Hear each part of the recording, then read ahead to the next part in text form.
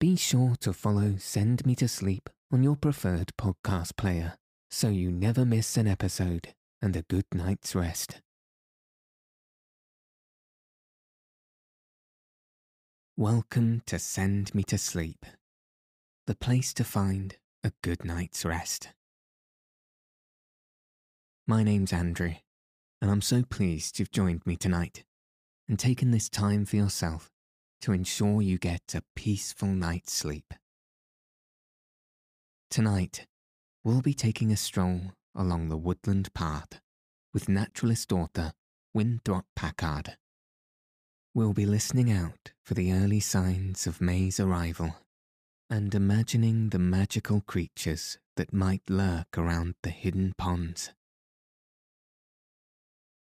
If you haven't already, find a nice place to get cozy. Take a deep, relaxing breath and settle your body in whatever way feels most comfortable.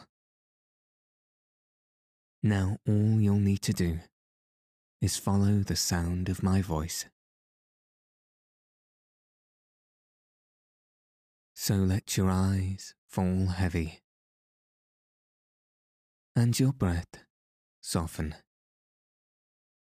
as we settle in for a peaceful night's sleep.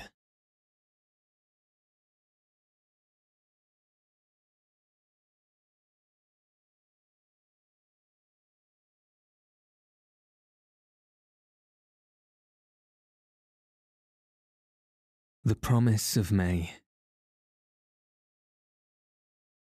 The first touch of the rose-grey morning air brought my senses suspicion of two new delights. One, the more sensuously pleasing, to be sought; the other, to be hoped for. It was easy to hope for things of such a morning, for there come gracious days in the very passing of April that presage all the seventh heavens of early June. At such times, the pasture people bestir themselves and no longer march sedately towards the full life of summer, but begin to riot and caper forward. The old Greek myth of fauns dancing on new greenswood is not less than fact. By May Day, the shrubs are caracole. I suspect even the Cassandra of wiggling its toes under the morose morass, and thought it may not outwardly prance, but it puts on the white of new buds, as if at last it were coming out of morning. By sunrise, the riot of the robin symphony had become a fugue, and there was some chance to hear the other birds. I had hoped for a soloist who should certainly be here. The coming of the earlier bird migrants from the south is sometimes delayed by storms or forwarded by pleasant weather, but those which come now are almost sure to appear at a definite date. There are always Baltimore orioles in the elms about my house on the morning of the 8th day of May. No one has yet seen one on the 7th, though the neighbourhood takes an interest in the matter and keeps a careful watch. It is a matter of 25 years since observations began, and not yet has the date failed. If on that morning I do not see the flash of an oriole's orange, yellow, and black among the young leaves of the apple tree, and hear that musical whistle, I shall think something has gone dreadfully wrong with the return tickets from Nicaragua. Of the brown thrush, I am not quite so sure. He rarely calls on me. Instead, I have to seek him out on the first few days of his arrival. He likes the sprout land best, and the flash of Rufus Brown that you get from him as he flits away among the scrub oaks might well be the colour of a fox's brush. Yet there is no mistaking his sunrise solo. It is quite the most sonorously musical bird of early spring, and I have heard it often on the 25th of April. I dare say it has always been here as early as that, though some years I have failed of the concert room, and so of the singer. Always he is here by May Day. This morning, his rich contralto rang from a birch tip in the pasture where he, or some thrush like him, has sung each May Day morning for I do not know how many years. I listened in vain for the chewick, though he too is due. Like the brown thrush, he is a thicket-hunting bird, following soon on the trail of the fox sparrow, cultivating the underbrush by claw as he does. There is no rest for the weary brown leaves of last year, though they may take passage on the March winds to the inmost recesses of the greenbrier tangle of the pasture corners. Through March and early April, the fox sparrow harries them, and they have hardly settled with a sigh to a brief nap in his trail before the brown thrush and the chewick are at them with bill and toenail, and these are here for the summer. About a week later, generally on the very 6th of May, easy-going Mr. Catbird will appear, with great pretence of bustle. He is a thicket bird too, but unlike the chewick and the brown thrush, his farming is all folderal. He simply potters round on their trail, gleaning. Whatever the thicket bird name is for Ruth, that is his. There are sweeter singers in the spring woodland than the brown thrush, but I know of none whose rich voice carries so far, and this one's rang in my ears through all my wanderings till the sun was high and the dew was well dried off the bushes. Now and then I must needs forget him, and even my quest, in my joy over the fresh beauties that the shrubs were putting on, seemingly every moment. It is something to look at, an olive-brown pasture cedar, which has been as demure as a nun all winter and spring, and see it suddenly in bloom from head to foot, as if before your very eyes, coming out all sun-clad in cloth of gold. It is no illusion of the sun's rays or the scintillation of the morning dew, but a rich glow of gold out of the sturdy heart of the plant itself. Last October, I had thought nothing could make a cedar more beautiful than the rich embroidery of blue beading on cloth of olive, which these native children of the pasture world donned for winter wear. Now I know their May robes to be lovelier.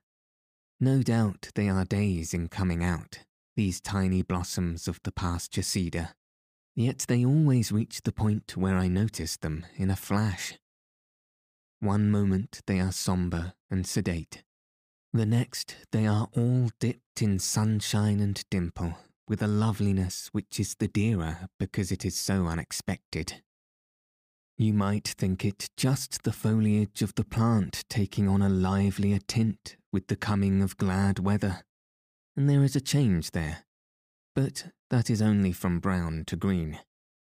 In the severe cold of the winter, the leaves seem to suffer a decomposition in the chlorophyll which gives them their green tint, and put on a winter garb of brownish hue. But with the coming of the warm days, the chlorophyll is reformed, and the brown is rapidly giving place to green when this new transformation flashes on the scene. Right out of the little green leaf scales grow thousands of tiny golden brown spikes, with a dozen golden mushroom caps ranged in whorls of 4 about them. They're not more than 1/8 of an inch long, these pollen-bearing spikes, which will presently loosen upon the wind tiny balloons bearing pollen grains to float down the field to the even more rudimentary pistillate flowers. But they are big enough to change the gloom of rocky hillsides to a glow of delight, seemingly in an hour. You have but to look about you if you will visit the pasture cedars on May Day, and you may see the place light up with the change. There is no fragrance to these blossoms, other than the resinous delight that the leaves themselves distil at the caress of warm sun. It was no odour of the pasture cedars which had given an object to my walk. The lark is not a native of Massachusetts, but it will grow here fairly well if you plant it, and there are long rows of these trees by the roadside on the way to the pasture. These are all coming forth in the fragile beauty of new ideas. The larch is the mugwump among conifers, dallying irresolutely between two parties. Born a dyed-in-the-wool Republican, it has yet of late years leaning towards democracy, so it votes with the conifers on cones and the deciduous trees on leaves. Sometimes I cut a larch limb to see if this year's one isn't turning endogenous, and am never sure but the fruit for the new season will turn out to be acorns instead of cones. You never can be sure in what way these independents will surprise you. It is lucky the trees do not have the Australian ballot on what their year's output shall be. If they did, there would be no possibility of predicting what would be the larch crop.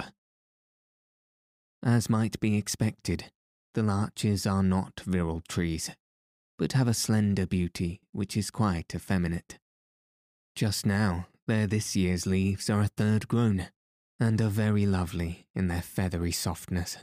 But lovelier yet are the young larch cones, growing along the branches, sessile among the young green of the leaves, translucent, deep rose-pink cameos of cones that remind you of an etherealized tiny pineapple, a strawberry, and a stiff blossom carved in coral, all in one. After all, I am convinced that the larches may do as they please about their leaves, vote with the deciduous trees if they do wish, and flout their coniferous ancestry if they will, provided they continue to grow yearly on May 1st these most delectable of cones. No blossom of the year can show greater beauty. Baffled in my search for the origin of the sensuous odour which had lured me and which seemed still to drift hither and thither on the variable air, I got the canoe and paddled over along shore to the cove that I know, a new moon-shaped hiding place behind a barrier reef of rough rocks, further screened by brittle willows that struggled forward year after year, waist-deep in water, bravely endeavouring to be trees. They almost succeed, too, in that their trunks tower a modest 20 feet, and some of their limbs remain on throughout the year. So brittle are the slender twigs, however, that the least touch seems to take them from parent tree, and as I push my canoe between them in a favourable channel of the reef, I collect an armful in it in brushing by. It is a wonder that the March gales have left any. Past the barrier and afloat on the slender, placid crescent, I found a new moon world with a life of its own. Rough waves may roll outside, but along the gentlest undulations crinkle the reflection on the mirror surface within. The winds may blow, but rarely a flaw strikes in far enough to ruffle the water. Here, with the sun on my back, I might sit quietly, and soon the normal life of the place, if at first disturbed by my entrance, would go on. Yet here is no drowsy silence, such as will fill the cove with sleep in August. Passing April may leave things quiet, but they are awake. The first sound which disturbed this quiet was a kerplunk at my side, followed by the grating of a turtle shell over rough rock and a second plunge. 2 spotted turtles that had been sunning themselves on a rock at my very elbow as I glided in thus became submarines and slipped silently away to Ooze Harbour between 2 sheltered rocks at the bottom. These 2 had been contemplating nature with the sun on their backs, as I planned to, and had been loath to leave such pleasant employment. I think the turtle's brain may work quickly, but his motions are as slow as those of the federal government. Round about me were the mangrove-like buttonball bushes, showing no signs of green, and the brown heads of hardback and meadow-sweet blossoms of last year bent over their own reflections in the water. Here were grey and brown sackcloth and ash. Did not the little cove know that Lent was long past? Yes, for here, too, were the maples scattering their red blossoms all along the surface, and as I looked again, I saw the sage green of young willow leaves just pushing along the yellow bark of the little brittle shoots. Under the brown heads of the Spirea formentosa and the salicifolia were vivid leaves putting forth, and just as the pasture cedars seemed to jump into blossom before my eyes, so the little crescent cove seemed to garb itself in green as I looked. Under water, too, were all kinds of succulent young herbs just coming up, like water parsnips, whose root leaves start in the pond bottom, but which, with the receding waters of summer, will grow rank in the mud of the margin. A leopard frog sounded his call from the roots of last year's reed, a gentle drawl which has been compared to the sound produced by tearing stout cotton cloth, and perhaps that is the nearest one can get to characterizing it, though the sound is a far more mellow and soothing rattle than that. The hylas have ceased their peeping, and the wood frogs no longer croak. They have laid their eggs in the warming waters and gone up into the woods. Hitched to a twig, a foot beneath the surface, I found a jelly-like mass as big as my 2 fists, which contained 1,000 or so eggs of the green frog, Rana clamitans, and no doubt those of the hylas and wood frogs were to be found nearby. The New Moon Cove is a famous frog rendezvous, and a month from now, the night there will be clamorous with the cries of many species. You would never believe there were so many varieties till you begin to hunt for them by ear. A pair of robins came and inspected their last year's nest in a willow over the water, and I saw there a leftover kingbirds still holding the space, though the kingbirds themselves will not be back to claim it before the 5th or 6th of May. A silent black and white creeper slipped up and down, all in and about the shorewood bushes, gleaning stealthily and persistently, always with a watchful eye out for possible danger. This watchfulness did not cease when the bird finished hunting and settled down for a noonday nap. It chose for this a spot on the black and white angle of a red alder shrub, where it would look exactly like a knot on the wood. Then it fluffed down into a fat ball of feathers, and for a half hour seemed to snooze, motionless, except for its head, that every few seconds turned and looked this way and that. It was a noonday nap, but it was sleeping with both eyes open. The kingfisher, always an example of nervous energy, flitted back and forth outside the willow barrier, springing his rattle in short, vigorous calls. Once he fell into the water with a splash and came out again with a young white perch in his mouth. By and by, he gave an extra shout and went off over the hill and was gone for an hour. Then 2 came back, and the air was vivid with friendly staccato calls. But there seemed to be a disagreement later, for after a little, the first bird was alone again.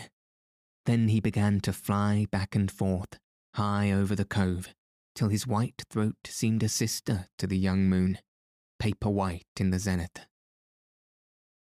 All the kingfisher's calls before that had been brief, but now, as he flew, he clattered like an alarm clock, the kind that begins at ghostly hours and continues without intermission till you finally get up in despair and throw it out the window.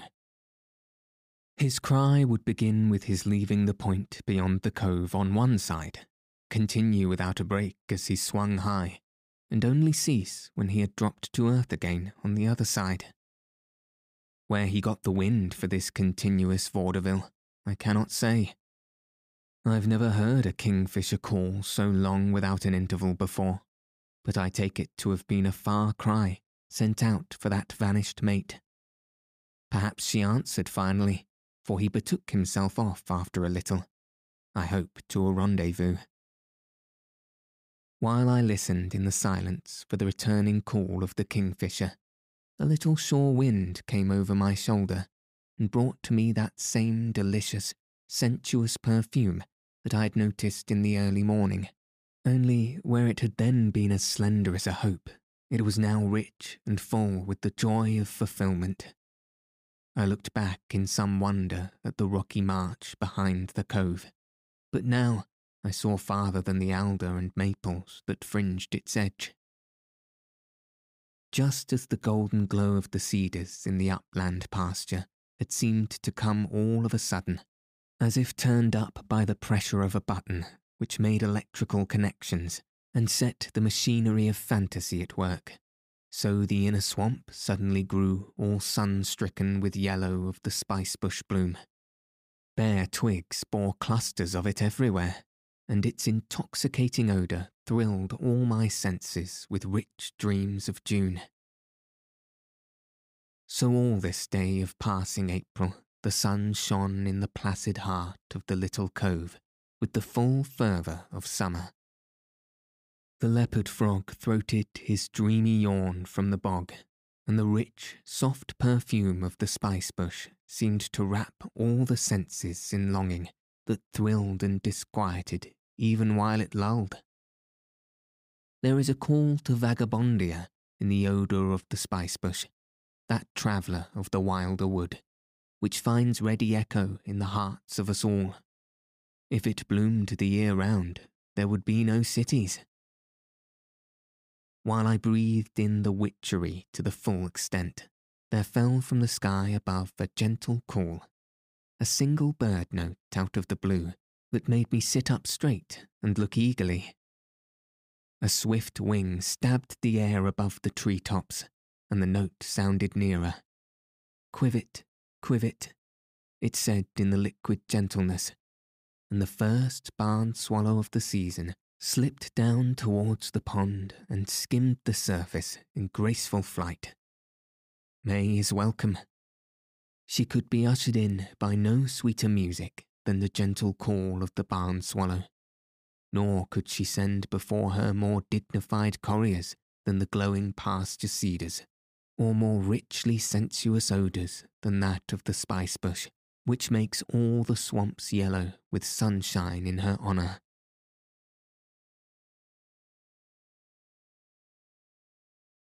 Bog Bogles. A spirit of mystery always broods over the great bog of Ponkapog Pond. Only occasionally does man disturb its quaking, sinking surface with his foot. You may wade all about on it, even to the edge where the billowing moss yields to the scarcely less stable pond surface. But to do so in safety, you must know it intimately, else you will go down below, suddenly, to become a nodule in the peat, and perhaps be dug up intact 1,000 years from now and put in a museum. Hence man rather shuns the bog, and has become, or perhaps I might rather say, has remained, the home of all sorts of shy creatures that shun man. It would not be surprising if the little people that the Ponkapog natives knew so well, the Pukwidgies, which were their fairies, the little Manitus, which were guardian spirits, and the fearsome folk, the native bogies, still linger here, though the natives are long gone. This morning, in the lonesomest spot, I thought I heard speech of them all, and though various creatures appeared later and claimed the voices, it is to be believed that these merely came out of the tall grass to go on bailing for them. At this time of year, you may reach this lonesomest spot by boat, if you will take a light one, with smooth flat bottom, and push valiantly through winding passages where you may not row, and boldly ride over grassy surfaces that yield beneath you. It is a different bog edge from that of last summer, a new world.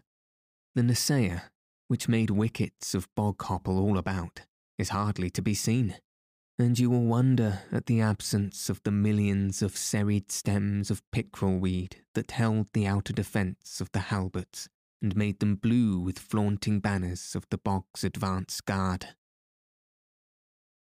If you will look over the boat's side as you glide through the open water near the edge, you will see these, lying in heaps, blades pointing bravely to seaward, almost a half-fathom deep, slain by the winter's cold, indeed, but their bodies a bulwark on which younger warriors will stand firmly in the skirmish line this year. Already the slender spears of these prick upwards out of the grey tangle at the bottom, and it will not be long before they stab the surface, eager for the accolade of the field marshal's son. In the little channels up which you glide, tiny tides flow back and forth, driven, no doubt, by the undulations of the waves in the open pond, and here through the dark depths the brownish-green clusters of pointed peat moss roll along like Russian tumbleweeds, driven across the Dakotas by prairie winds, to grow again in new soil. On either side are island clumps of meadow grass, and in the shallows you may see, as carefully planted as if by some landscape gardener of the pond bottom, most wonderfully beautiful fairy gardens of young water-lily leaves. Out of the brown ooze at varied, dignified distances apart spring the slender, erect stems, some only a few inches long, others longer, till a precocious few tickle the surface with the upper rim of the rounded leaf. These leaves are set at quaint angles that give the garden a perky, Alice in Wonderland effect. The Welsh rabbit and the mock turtle might well come down these garden paths hand in hand, or the walrus and the carpenter sit beneath the flat shade of these dado decoration leaves and swap poems. But, after all, the wonder of it is not the quaint beauty of the arrangement, but the bewildering richness of the colouring of these leaves. Only the faintest suggestion of greenness is in them. Instead, they glow with a velvety crimson maroon in varying shades, a colour inexpressibly soft and rich. The blood red of last year's cranberries that form a floating bead edge to the bog in many places is more vivid, but not so rich. The lilies of next year will be lovely indeed, but never so sumptuously beautiful or so full of quaint delight. At the end of the waterway, you will come to a barrier of Cassandra, which blocks your further passage and half surrounds you with a low, irregular hedge. I fear I have misnamed the Cassandra. I thought it dour and morose, but that was in late April. Now it is early May, and by some trick of the bog puckwidgees, the gloom of its still clinging last year's leaves is lightened into a soft sage green that is prim indeed, but lovely in its primness, while all underneath these leaves, in festoons along the arching stems, are tiny white blossoms that are like ropes of dripping pearls. Grim and morose indeed, the Cassandra is like a gentle, pure-souled girl of the elder Puritans, arrayed for her coming-out party, her primness of garb only enhancing the beauty of soul that shines through it and finds visible expression in the pearls. And already lovers buzz about her. Their cheerful hum is like the sound of soft-stringed instruments fanned by the warm breeze in this fairy-peopled land of loneliness. Here I see my first bumblebee of the season, seemingly less dunderheaded out here among the wild blooms than he will be later in the white clover of the lawn. Perhaps the prim and definite arrangement of the Cassandra blossoms, hung so close in long strings that he has a straight road to follow, helps keep his wits about him. Here are honeybees aplenty, adding the clarinet to his bassoon, and many a wild bee too, bringing the scintillation of iridescent throx or wing, and his own peculiar pitch to the symphony. I dare say the hymenopterists know each bee by ear as well as sight. In this fairyland of bog tangle and hilliers, that I had thought all through with their song for the year, piped in chorus as each cloud slipped over the sun, and the leopard frog yawned throatily, dreamily, all about in the full sunshine. The hotter it was, the more they liked it, and in the brightest parts of the day, they cut up the yawns into brief words and phrases which made a most language-like gabble. Of course I could not see this peace congress of leopard frogs, and can only prove that it sounded like them. It may very well have been the Pukwudgies talking over my presence, and wondering if white men were now coming to oust them from their last stronghold in the bog, as they have driven them and the once more visible natives from the rough hills and sandy plains about the pond. Indeed, as I sat quiet, hour after hour, in the miniature wilderness, I came to hear many a strange, unclassified sound that, for all I know, may have been fay or frog, banshee or bird. I began to get glints of sunlight reflecting from grassy islands all about me. It was as if some very human folk had held high carnival here the night before, and sown the dry spots with empty black bottles. But a second look showed me these to be spotted turtles, sitting up above the water level, each with his head held up as if he wished especially to get the warmth of the sun on his throat. On such a sunny day, one might well envy the turtle for having all his bones on the outside.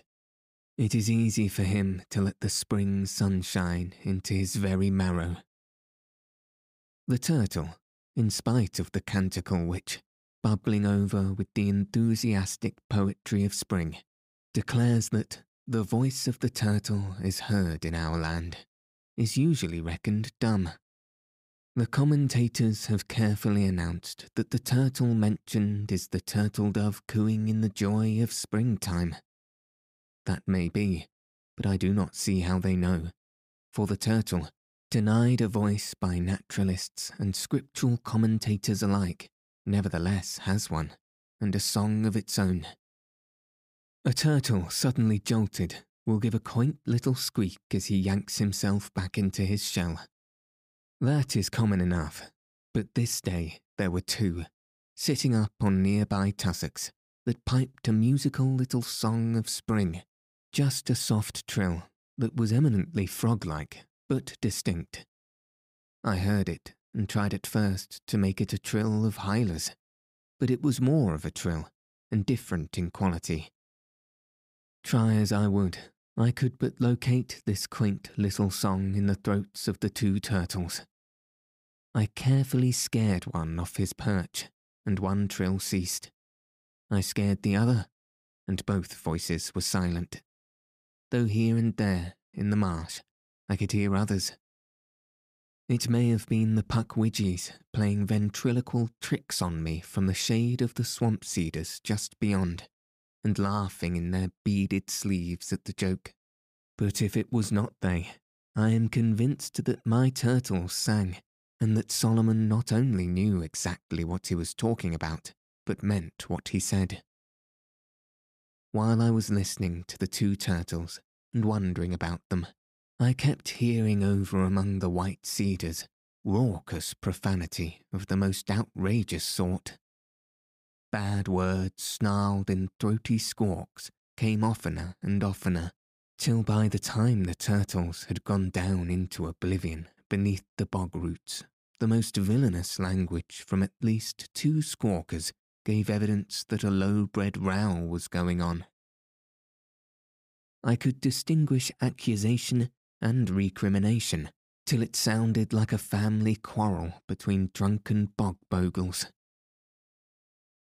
Then there was the sound of blows, and with a wild shriek of a most reckless word, a bittern flapped out, whirled round once or twice as if undecided where to go, then dropped in the grass down the bog away.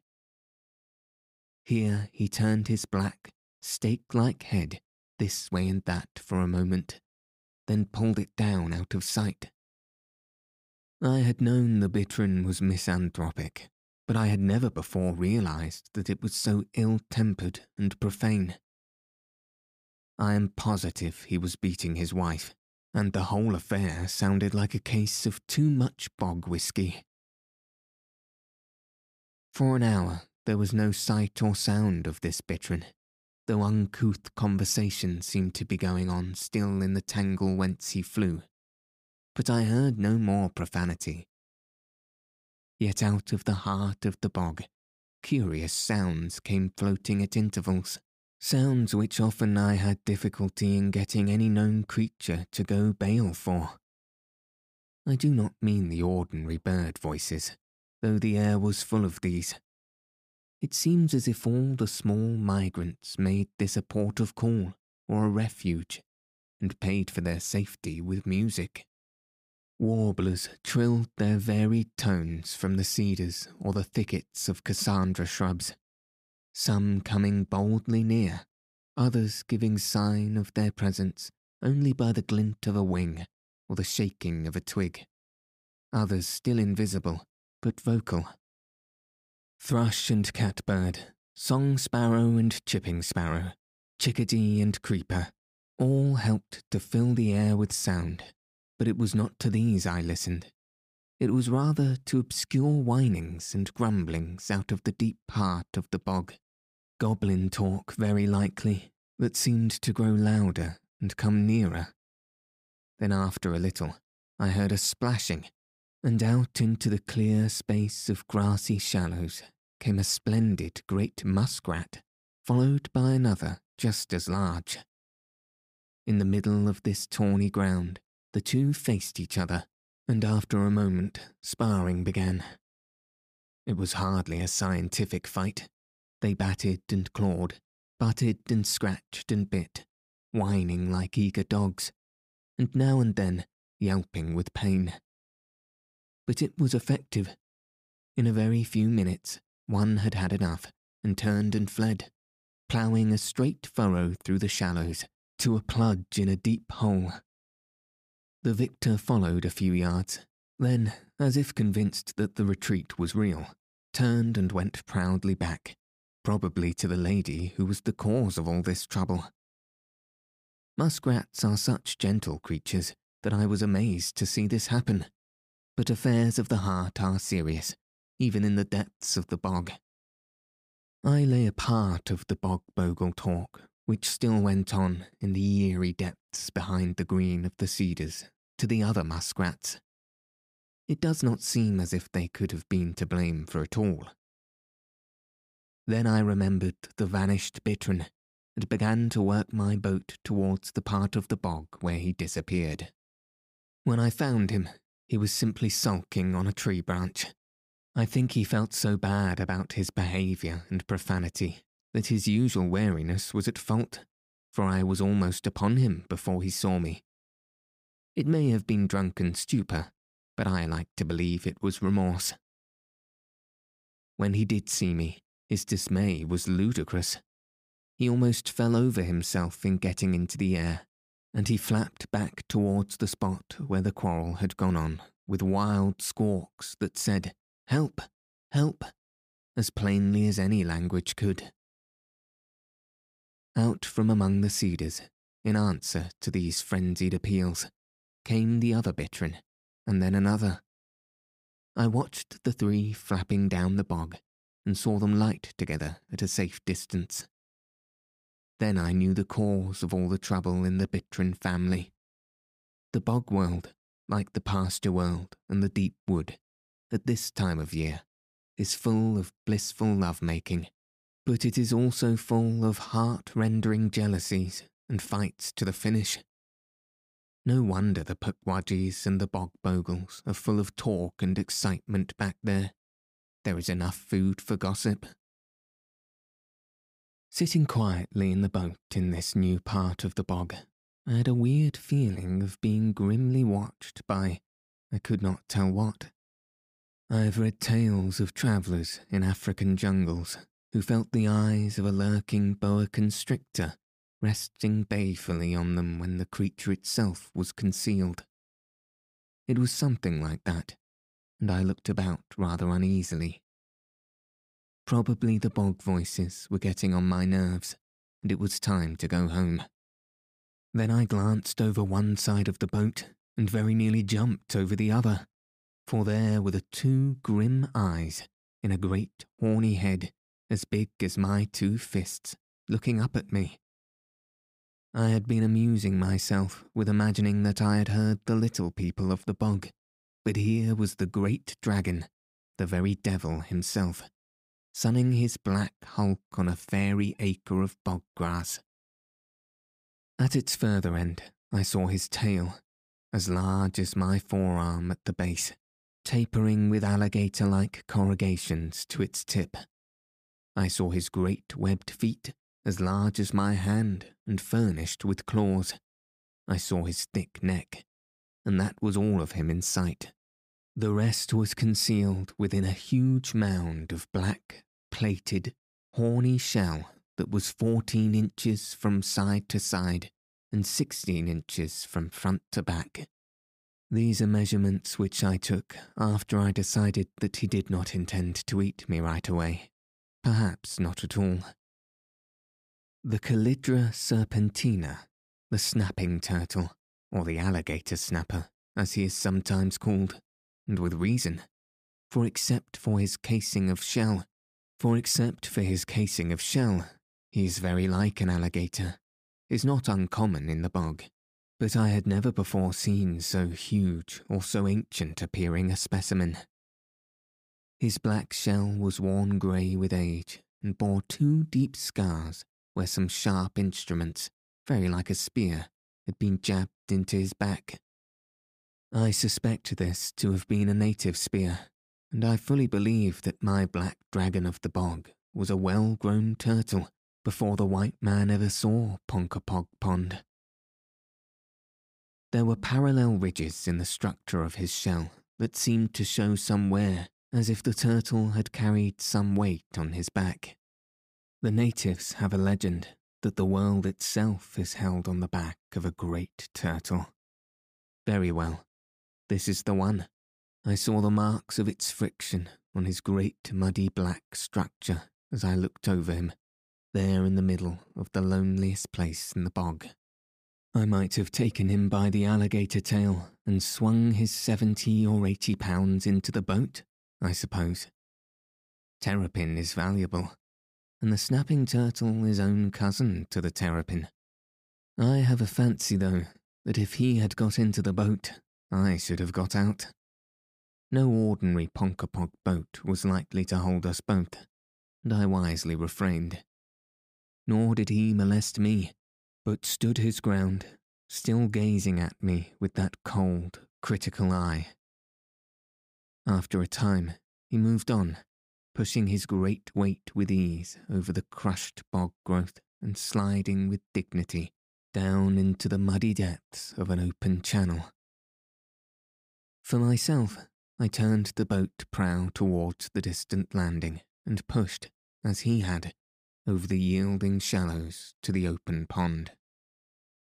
I had seen 100 beauties in the lonely bog and been well initiated into its mysteries. For me, the spotted turtles had sung, the muskrat had fought a tourney, the bitterns had voiced a family quarrel, and now it was nightfall, and the big old dragon of the bog had looked me over with measuring eye. It was high time that I headed for home, if I expected to get there.